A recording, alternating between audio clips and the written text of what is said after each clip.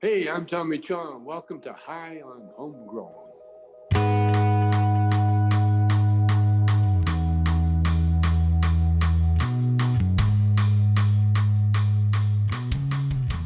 Yes, everybody, and welcome to this week's Grow Guides from High on Homegrown, the cannabis podcast from Percy'sGrowroom.com. This episode of Grow Guides is a little bit different than the rest of them. This is just a listener Q&A episode where we take some time to answer some of the questions that have been sent in by some of our listeners.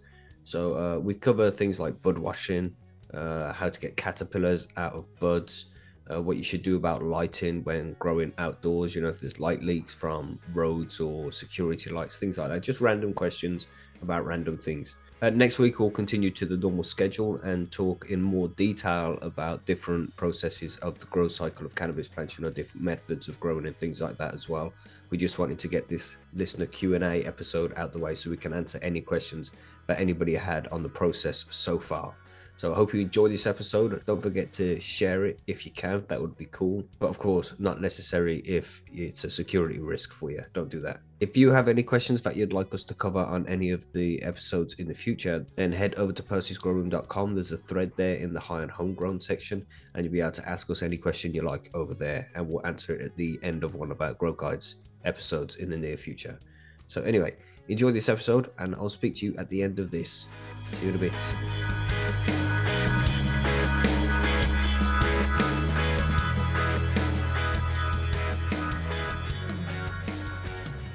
Yeah, so far, this is like Grow Guides 33, maybe 32. We're way up there, done lots and lots of different Grow Guide sections and run through shitloads of everything you need to know about growing cannabis, really.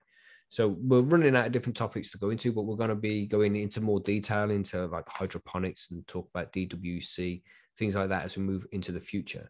But we just want to jump in with this episode here where we're just going to do Q&A to answer any questions anybody might have about what we've discussed in the previous 30 odd episodes, or any questions in general about their grow, if they want to improve it, if they're having problems, anything like that.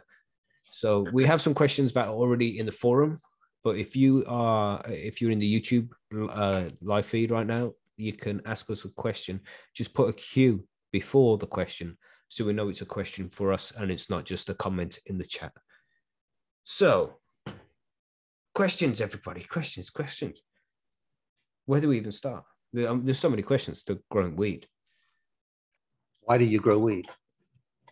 Yeah, why do you? I mean, that's that's a philosophical kind of question rather than the. Another kind you want to do today? Okay. No, let's do it, man. Why do you do it? I mean, I do it. I don't do it right now. Having a break right now, but I do it because I fucking enjoy it, man. I enjoy weed and I enjoy the process of growing it. And, it's much cheaper to grow your own than it is to go out and fucking buy it. And sick of waiting 15 minutes for that guy that still ain't here. It still ain't here, right? He's still around the corner. You know what I'm saying? He's still around that fucking corner. I don't know. What'd you do, Monkey? I initially started it for availability.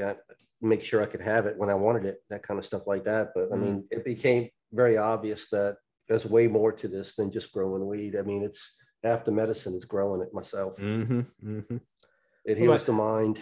What about you, Marge? What's your reasons? I'd say fun and pleasure.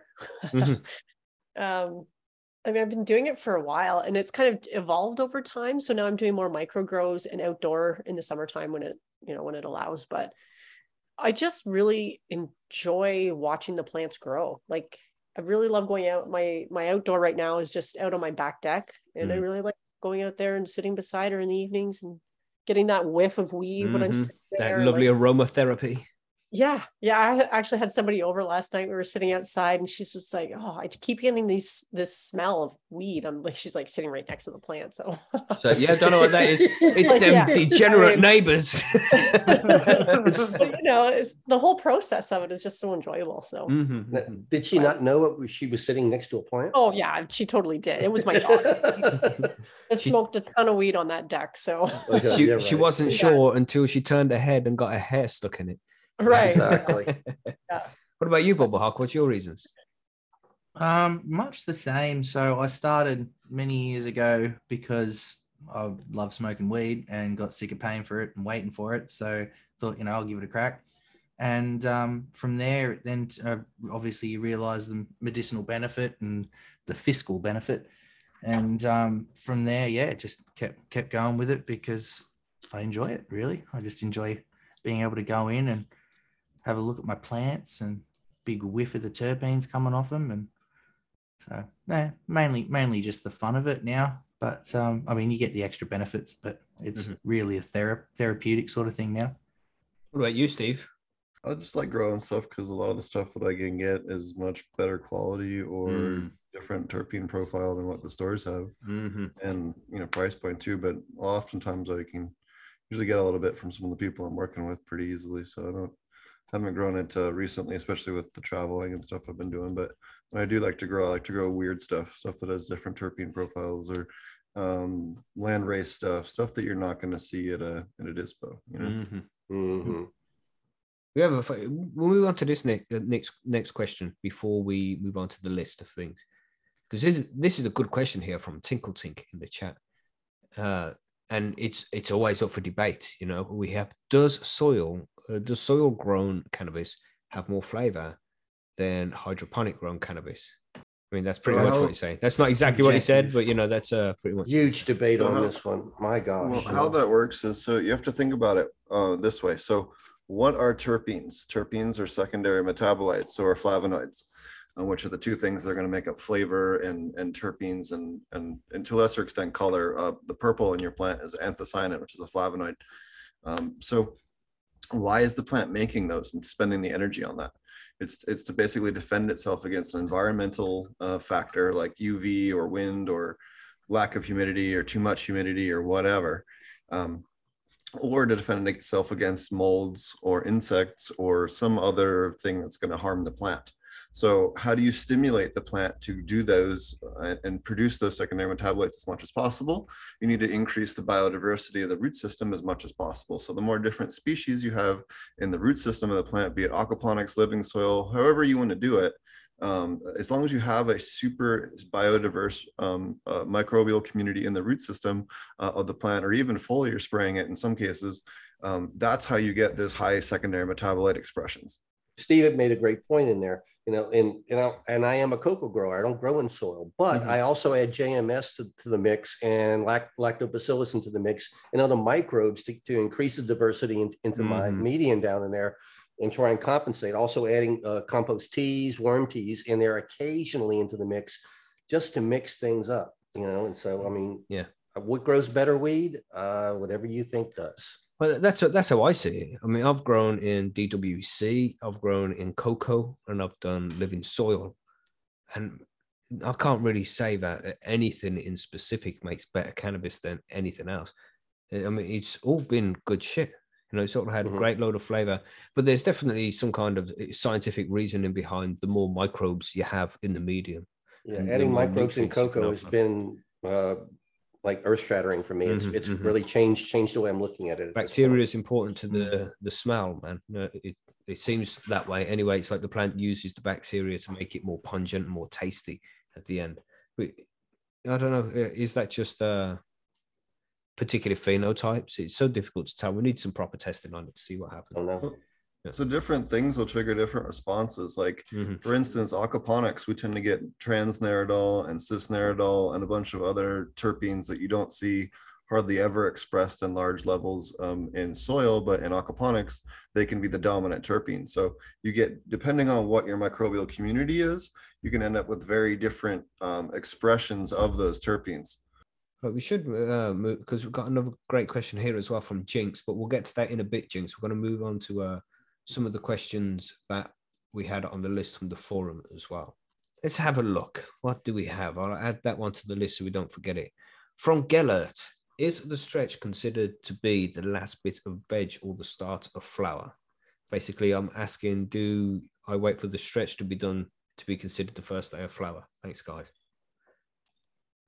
Debatable on that one, but I'll answer it personal preference. Me, I wait till I actually see flowers on the plant to call it day one of flower. And I also still keep the nutrition of the plant based upon veg until I see flowers. Yeah, that's exactly the same for me. So most cultivars will actually take about 2 weeks, 24 days, 24 days, not 2 weeks, 24 days to switch into flowering and stop stretching. There's a really good white paper from one of the aquaponics companies out of Canada that did a really cool extensive study across a whole bunch of different strains and found that it was pretty universal between 22 and 25 days, with 23 Nice. being the average. That's from you flip the lights, then it's 24 days. That to stop stretching vertically. Right. Correct. Yeah, man. I mean, it goes on for a lot longer than people expect, for sure. And you can tell the plant kind of settles down on like the third, fourth week of flower. You know, after you've flipped the lights, about 3 or 4 weeks after that, it does start to settle down, and sort of it goes into cruise control and just fattens out flowers from there. Mhm. But then first 2-3 weeks when it's going through the light bulbs up. regenerative stage, yeah, Mhm. it can be dodgy as well. So personally, I'm the same as Monkey. I consider flowering when I first see flowers forming. You know, you'll see hairs first, but don't just go with that. Well, you know, if it's female, you're going to see hairs. So, and then I'd wait a few more days till the flowers they start to like actually form. The little pom poms are starting to show. Mhm. When I see those, that's when I consider my first day of flowering, and that's when I'll change the nutrients over to flowering nutrients, because the flowers are there now. They need a specific type of nutrients to feed themselves there. So that's the way I do it, and it works well, really well. If you're going by the breeder's information on the seed bank, if you do it that way, you're going to be much closer to at the end. I find that if you try to count from the flip, it seems like it never wants to be finished, you know, Mhm. because you've got at least, like Steve was saying, at least 2 to 3 weeks that you're sitting there waiting for the thing to actually be in full flower before you can actually start counting that meter. Mm-hmm. Right, what about you, Marge? There- What's this say for you? Well, I don't know if it really applies right now as much when I'm doing the micro grows, because I let them grow a little bit and then I switch it to a 12-12 light cycle pretty quickly. All right, you're doing 12-12 on autos as well. Well, I'm growing them all from seed. I'm pretty much using just photo seeds for that. I've been Oh, saving cool. the for the outdoor stuff. Sweet. Yeah, because that works really well with my climate that I'm working with. So just straight into 12-12. What about you, Bubble Hawk? What's your thing? Usually once I get about a week into stretch, that's when I start introducing a little bit of PK, only because I push it really hard. You So- do push. Just a little bit. Yeah. Hey, look, I'm not upset with the results, so I can't complain. No. But I do find that if I don't introduce in that first week of stretch, I do end up having issues once stretch is over, where it's showing a little bit of a deficiency. So I add a little bit just to give it that little bit. It's already there, ready to go. And then once stretch is over, I'll start backing off the veg just a touch and increasing that the boosters and things like that. Right, cool. And you, Steve, Yeah. what's your plan? What do you do? I'd like to add, I mean, we'll switch even 1 to 2 weeks before we flip them and start boosting that stuff up, maybe at a half dose. So, you know, not a full flower dose, but enough to start getting them transitioning already. Is that in soil though? Nutrient in soil or aquaponics, both. Right. I'm going to give that a shot and see if it makes any difference. Yeah, man. Mm. So we have more questions. We have one from Phil Me Bones, who has got a few questions on the list today. But we'll start off with this one. Bud washing. What's your mix for the clean? Also wondering if a hand spinning paintbrush cleaner would help disperse the water. I don't know what a hand spinning paintbrush cleaner is. Anybody? You want to? It'd be like think- one of those lettuce spinners, I'm assuming. Yeah, I think he's talking salad spinner type thing. Yeah. People who have successfully washed that I know about, basically, they didn't use any kind of a spinner or thing that get the water off the buds. They would just turn them over and gently shake off the water and hang them in front of a Mhm, fan and let the moving air dry them so you wouldn't damage the trichomes as much. Yeah. Try and baby the trichomes as much as possible, like Yeah. Steve said. That's it. Be You're gonna gentle. lose some, but you got to be gentle. Got to be real gentle. And there's a good guide over on postysgrowroom.com, which will tell you everything you need to know about bud washing. So For go and free. check that out. For free, absolutely free, 100%. Now it sounds sarcastic. Yeah, No. we're gonna keep reminding No, people it's free. It's going to be I $1 guarantee million. You can see the first 5 words of the article, and then it's behind the paywall at 99 cents. Free the from next them. paragraph. Yeah, Per Paying word. Bitcoin here. 99 cents per 100 words. That's a deal. Wow, it's a steal. Yeah. It's the deal of the fucking century. Who knows that movie? Yeah, come on. Where's the quote from, everybody? Yeah, bud washing is a good one. That's about it, really. There's a good guide over on percysgrowing.com which will explain it all to you. I think bud washing is good if the buds are dirty or infected with something, but it's not necessary if you've been growing indoors. You'll be fine. But unless you open those tent flaps and your animals are running around in the room and you got hair and stuff all over it, then maybe, because it's never nice to smoke hair. But No. but if everything else is good and you keep it, you keep your half room Labrador, clean and tidy. man. Yeah. No, that wasn't hair, but yeah. Yeah, it is in my buds. Yeah. So what else do we have here? Where were we? Water curing as well. This is an interesting one. It's something I've never done. Water curing. Is it bro science? I've never tried it. Have you guys? This is essentially when you're going to get your buds. When they're still wet, you've chopped down the plant, harvested it, and you've trimmed up your bud.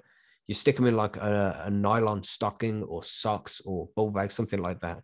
And then you put them in water, like in a bowl of water, and just leave them sitting there for a while. And this apparently, allegedly, pulls the chlorine out of the plant and brings it, the chlorophyll, sorry, monkey. Yeah. The chlorophyll out of the plant and brings it into the water, which can reduce the amount of chlorophyll that's in the plant matter and give you a smoother smoke at the end. But is it really worth it? I've never done it. I haven't found it necessary. But anybody the tried this? chlorophyll is bound in the cellulose. How is it going to escape with water? That doesn't make any sense. Yeah, I don't. It's never really made sense to me.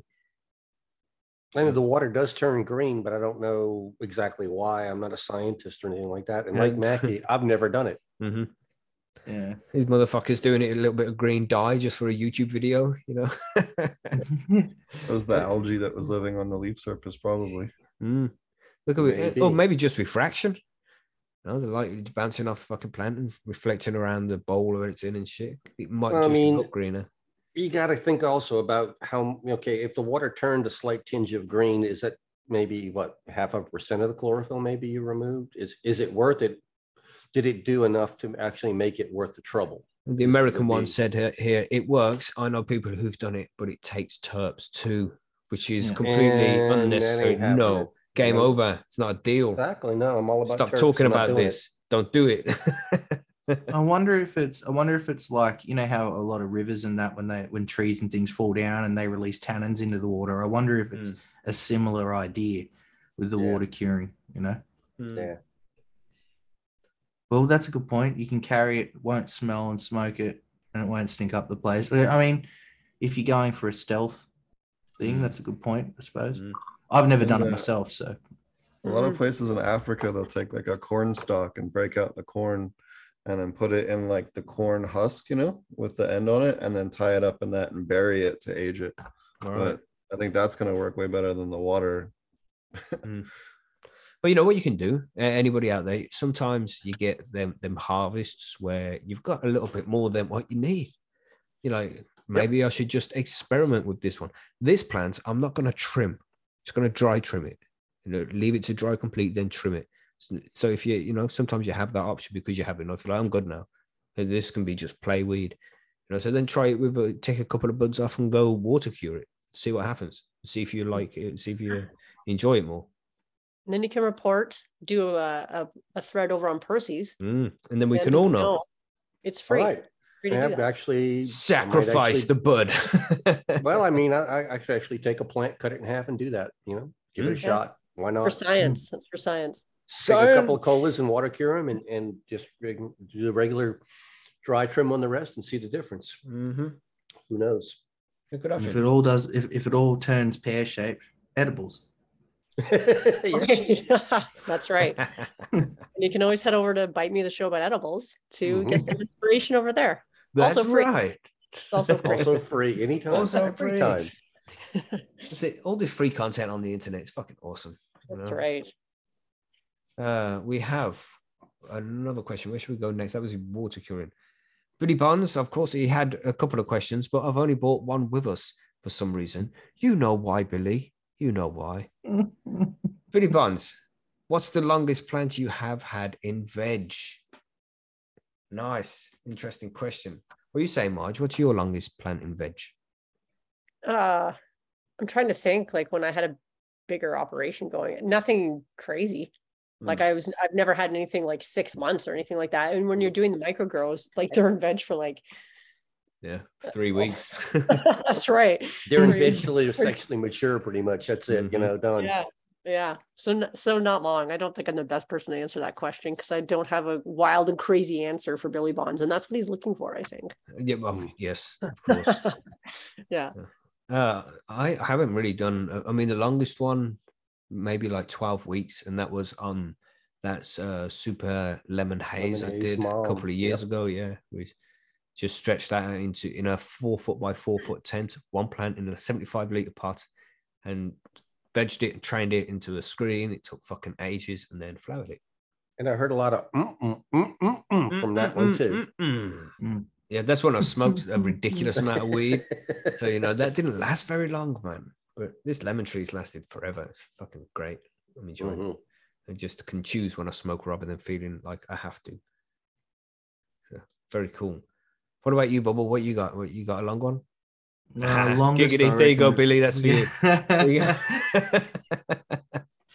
I reckon probably the longest it would have been just under 6 months, and that's only because I was using it as a mother, not for any other real reason. I've never outdoor. That's a good point, Jeff. Outdoor in Australia, you could probably push 6 months plus, depending on where you were, as to keeping it in veg because of light hours. But that's, if you're going to do it indoors indefinitely. I mean, I know people that have ones that they've been going for a few years, and I know in the States there's quite a few companies that do it, and I'm sure in Canada as well, to keep a strain line running for consistency in their product. They've got ones that have been going, I think I saw one the other day and it was like 5 years or something. Well, that it had when we been in spoke veg. to Milo Young a long time ago, Big Butter himself, he The told us, original cheese. yeah, he has the original mother of the cheese, man. So plant can be kept going, and that's like 20 years old, 25 years old. It's an old one. It's a classic shit. That Actually, it makes me feel good though. If I want to order seeds, I'm going to get the original seeds from him. Big Butter makes the good shit, man. That Big Mhm. Butter's blue cheese, motherfuckers. I was gonna say, I've seen some moms at some facilities that were over a year old, year and a half old, had trunks on them that were like this on the bottoms. Damn.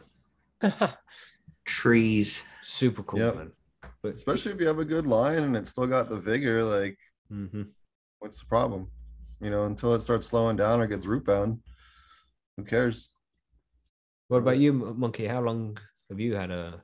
I'm just thinking about that. The longest one I've ever had around is the one right now. It's Strawberry Coffin, the tent from the last grow. And the only reason it's been around long is because they had no place to live. And now, after I threw it in the tent, it had already switched outside to flowering and had to re-veg it and things like that. So I guess overall time it's been around now is about 3 months, and it's just about ready to start re-vegging now. Sweet. So, but I don't really keep them around for any reason. I'm usually, germinate them, bloom them next. Especially indoors, I suppose that's the other Right. part of that. Right. And I grow in small tents. I can't afford big plants. I have another interesting one here from Phil. He says, I one time poured carbonated Topo Chico, that must be the brand of water, It at is the base of a cannabis plant, and it seemed to like it a lot. Why is that? carbon dioxide in that water. But is that going into the root zone? Is that going to bother the roots? And that's going to bubble up through the soil anyway. What about a And pH? Topo Chico also has it's a mineral water, so it's going to have Okay. other things in it that the Right. plant's going to like too. So You Steve? said carbonate? If It it is. depends on what carbonate it is, because if it's calcium carbonate or magnesium carbonate or there's or No, potassium. carbonated like a fizzy drink, fizzy water. Yeah. Carbonated water, yeah. It's carbonated mineral water from Mexico, Topo Chico. It's got carbon dioxide that's been compressed into it or something, and that will escape and get to the plant. But it'll only be a tiny amount. Yeah, but I mean, it's going to also, like I said, it's going to have trace ammo. It's a mineral, being a mineral water and all that stuff like that. Who knows exactly what it's got in it, but it's probably got calcium that the plant's going to like. Who knows? Again, need to test it, mate. You need to get 2 plants. You need to give some the carbonated and some normal water and see which ones prefer it. Percy's member, Cola Cody, had his wife got a little wasted one night and watered a clone with one of these LaCroix carbonated water things. And then they thought the plant was going to die. And actually, it liked it. Okay. So you never know with these plants, you know. Mm-hmm. My only comment would be that'd be like a pretty expensive way to start watering your plants. Yeah. It would be. I think it was just like, oh, this plant's being neglected here. Like, you can have some of my whatever. Yeah, but if you're gonna do that all the time, like those ladies, No. those are like they're high maintenance ladies. So I'd be concerned about the acidity of that over time too. It's pretty acidic. Yeah, I would think the acidity. I would be a problem. agree. Mm-hmm. The carbonic acid from the carbonation is going to put it down in a pretty low range. But you know, Mike Tyson feeds his pigeons bottled water. So if you want to feed your cannabis plants fizzy bottled water, why the fuck not? Give it a try. Mike Tyson, yeah, he keeps pigeons, like shitloads of pigeons. Oh. And he's like one of like 6 or 8 like top tier master pigeon breeders or some weird Really? exclusive Yeah. breeding thing. Yeah, you wouldn't He's expect it, crazy I mean, about would you? pigeons. Yeah. That's pigeons are why he started boxing. Actually, some kid beat up his thing and killed his pigeon, and he beat the shit out of him and realized he was good at fighting. Mm. Wow. Guy loves pigeons not and mess with his mushrooms. pigeons. Don't mess with his pigeons or his shrooms.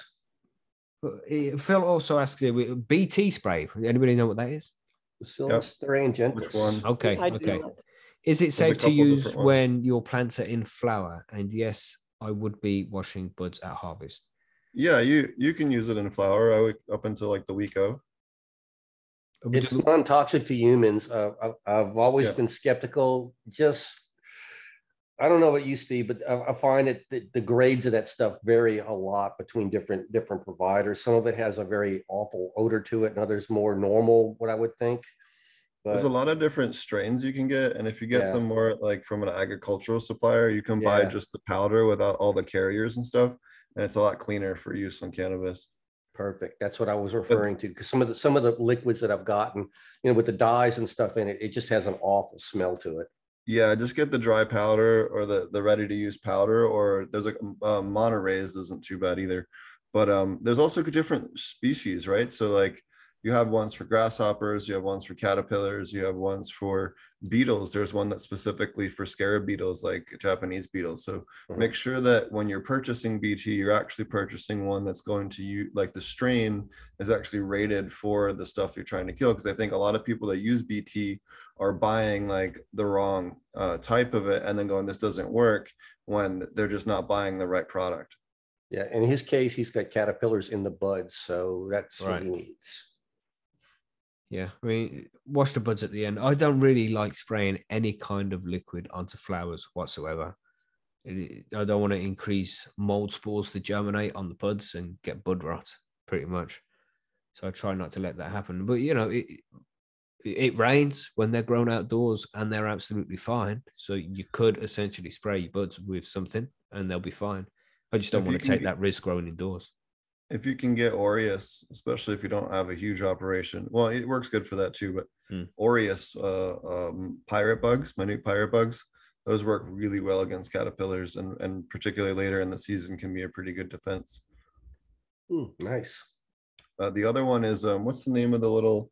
There's a parasitic wasp. Trichoderma. No, wasp. but wasp. Trichogama. Trichogamba, that's the one, yeah. Trichogamas are really good as well, but you have to release it when there's eggs out. So Oh, fuck that. it's kind of Don't like be a releasing no catch-22. wasps anywhere. What the fuck? Oh, Yeah. these are tiny little, They're don't give a smaller really, than really little. I smaller don't than give a bees. fuck what Man. they're guilty by association. They're a Fuck them. parasitic wasp. They inject their stuff into the caterpillars and kill them that way. So they're very cool. Very cool, yeah. Savage. And you have different species of wasps too for your local. Like I got a bunch of cool pictures of the different local ones that attack the ones in Oklahoma, because I've been trying to document like what species they are, so that hopefully we can pass that on to the right people. Maybe try to get those under cultivation as well. Mhm. Just don't like wasps, bro. Oh, there's They're a lot really- of good ones, like not, especially bro. depending on what you're fighting. most wasps are actually, they have no interest at all in you. If you're a danger to them, they'll mess with you. If Yeah, you're that's not, what they all say, man. But I've been stung randomly for no reason, just walking down the road, enjoying my day, and a wasp stings me. I was like, well, fuck you too. Well, no, in fact, caterpillar, for caterpillar control, regular old wasps are really good for that. There's many different times that I've seen out in large scale multi-acre grows out scouting, and I see a wasp fly over and grab a caterpillar and take off with it. They'll remember they're carnivores. They eat meat. Like a caterpillar is like they're predators. basically a steak that doesn't move very fast, right? So Yeah. it's super easy pickings for them. And a lot of these wasps can detect different hormones from these different caterpillars and hunt them down. So like, if you do have a good wasp nest near your garden, leave it alone, let them do their thing, and you're going to have a lot fewer pests in your garden. Yep. But you'll have wasps.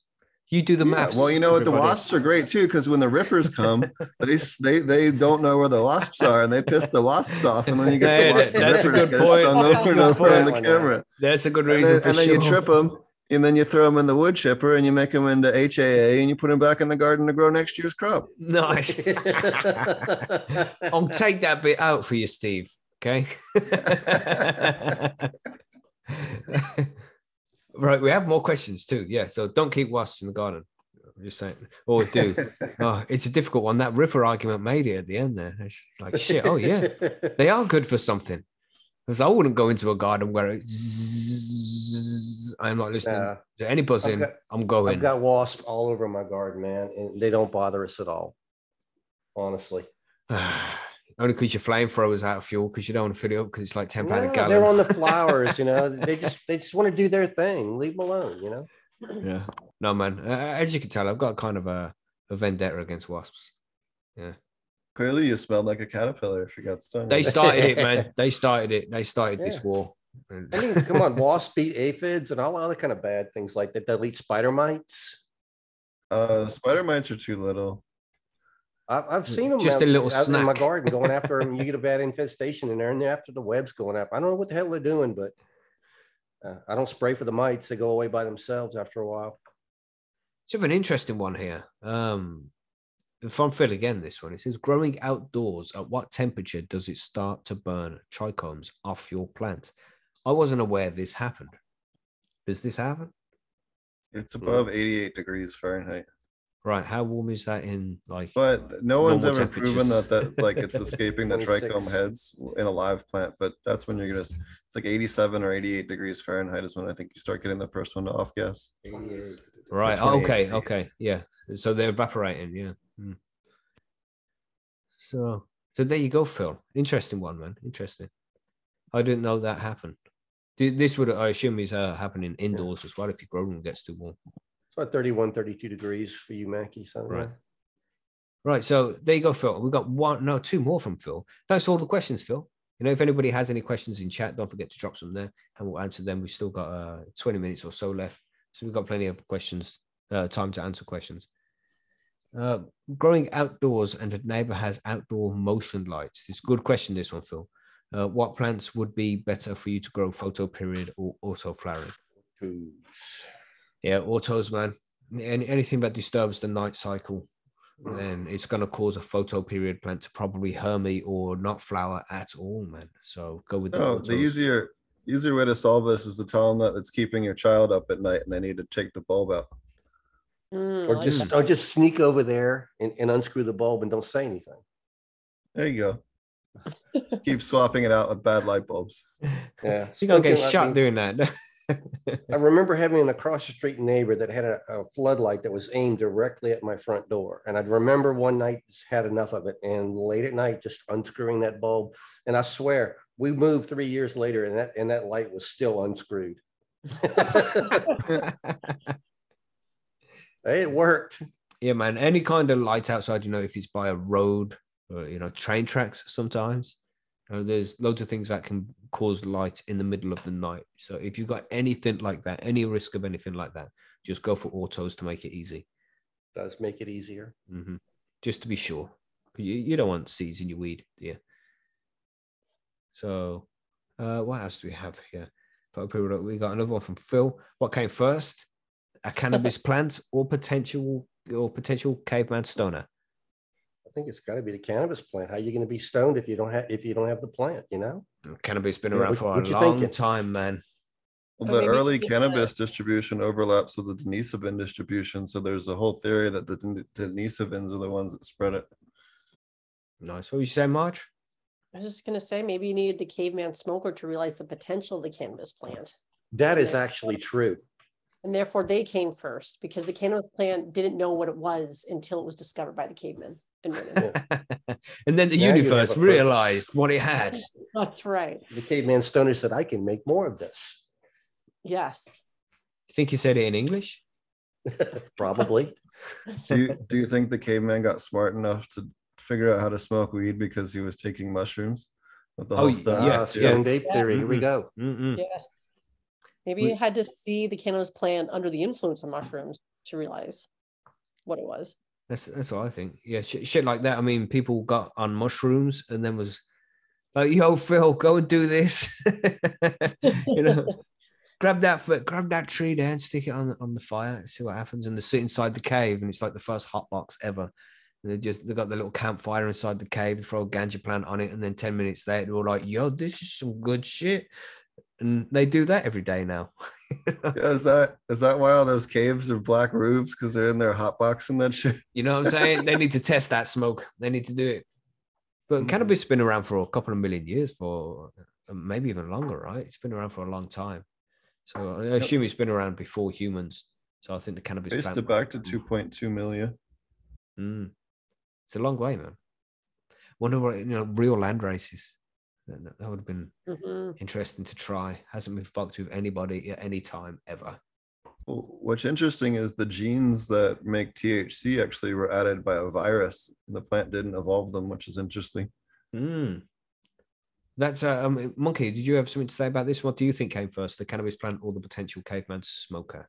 Well, like I said, it has to be the cannabis plant. There's just no question, because I mean, without the cannabis plant, you can't have a potential stoner. Mhm. So that's What about just- you, Marge? What do you think? Well, I was just kind of joking around that, you needed the cannabis smoker to realize the potential of the cannabis plant. But Monkey, you're probably right. But who knows? Who knows? Who Graham really- Hancock if, like, knows. If the tree falls in the forest, nobody's around to hear it. Does it make a sound? Was the potential stoner like walking past a forest fire of a cannabis forest, cannabis infested forest, and just happened to have smoke inhalation and realized, hey, this is kind of cool. I mean, how did he figure out, she, that you have to burn this stuff and then inhale the vapors to get the effect of it? Exactly. Interesting. One No day answer to we that may one. have time machines and we'll be able to find We out. could go for back sure. to the minute that Maybe humans we are the realized- first cavemen people who try cannabis. Sure, Maybe you are. sure. But what else do we have? Let's go. There back was a to the question page from here. Filmy Bulls also over there at Percy's and Listeners Mail. He said he's trying to convert an office metal cabinet that's 2 feet by 3 feet by 6 foot tall into a drying cabinet. What kind of materials would he need for this process?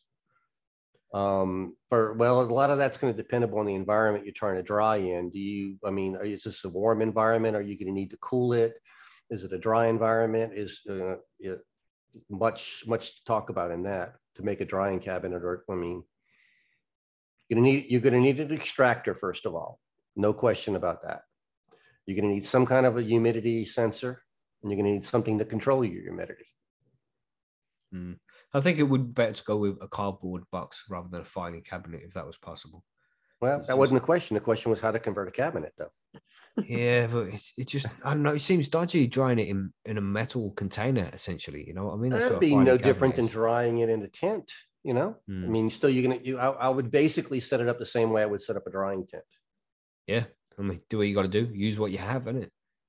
Yeah, I mean, for me, my drying tent is an air-conned room, so I'm not as worried about humidity and whatnot. I can control that very easily inside of this room. So the tent basically needs to have proper airflow and some kind of a control to let me, vent or not vent based upon what the humidity in the tent is, and that works for me. But in your environment, if you're in a dry environment, you may need a way to add in a humidity into a lung room or take the humidity out if you're in a wet environment in a lung room. So the question is vague.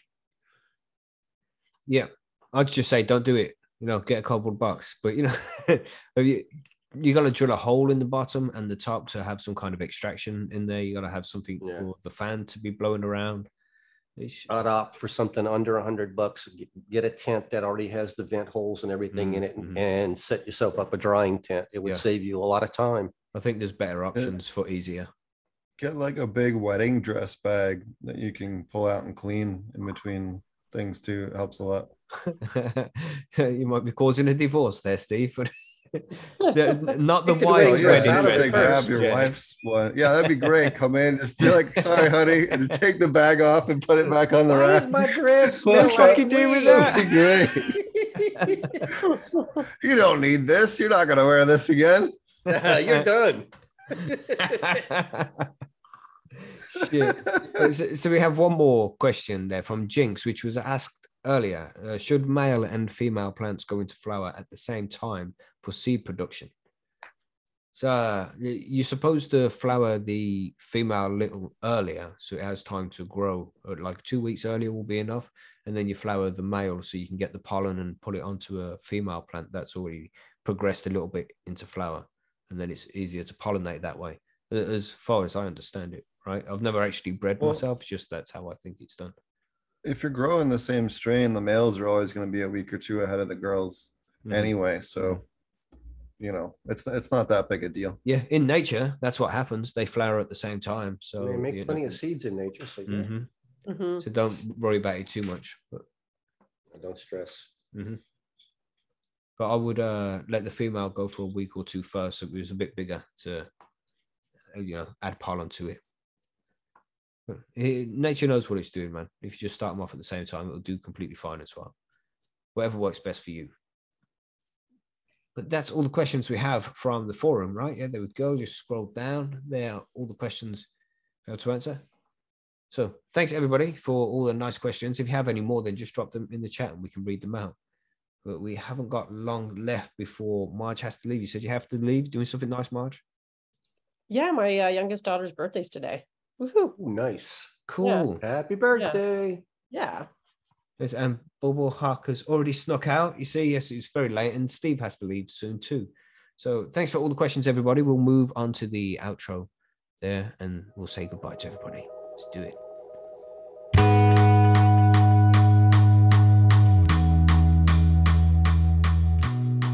And there you go, everybody. Thank you very much for listening to the show. Thank you for downloading this episode. I hope you enjoyed it. I hope you learned some things. And our special guest today was Steve Reisner from Potent Ponics podcast. So if you want to find out more about him, just simply Google Potent Ponics and you'll find everything you want to know about them guys.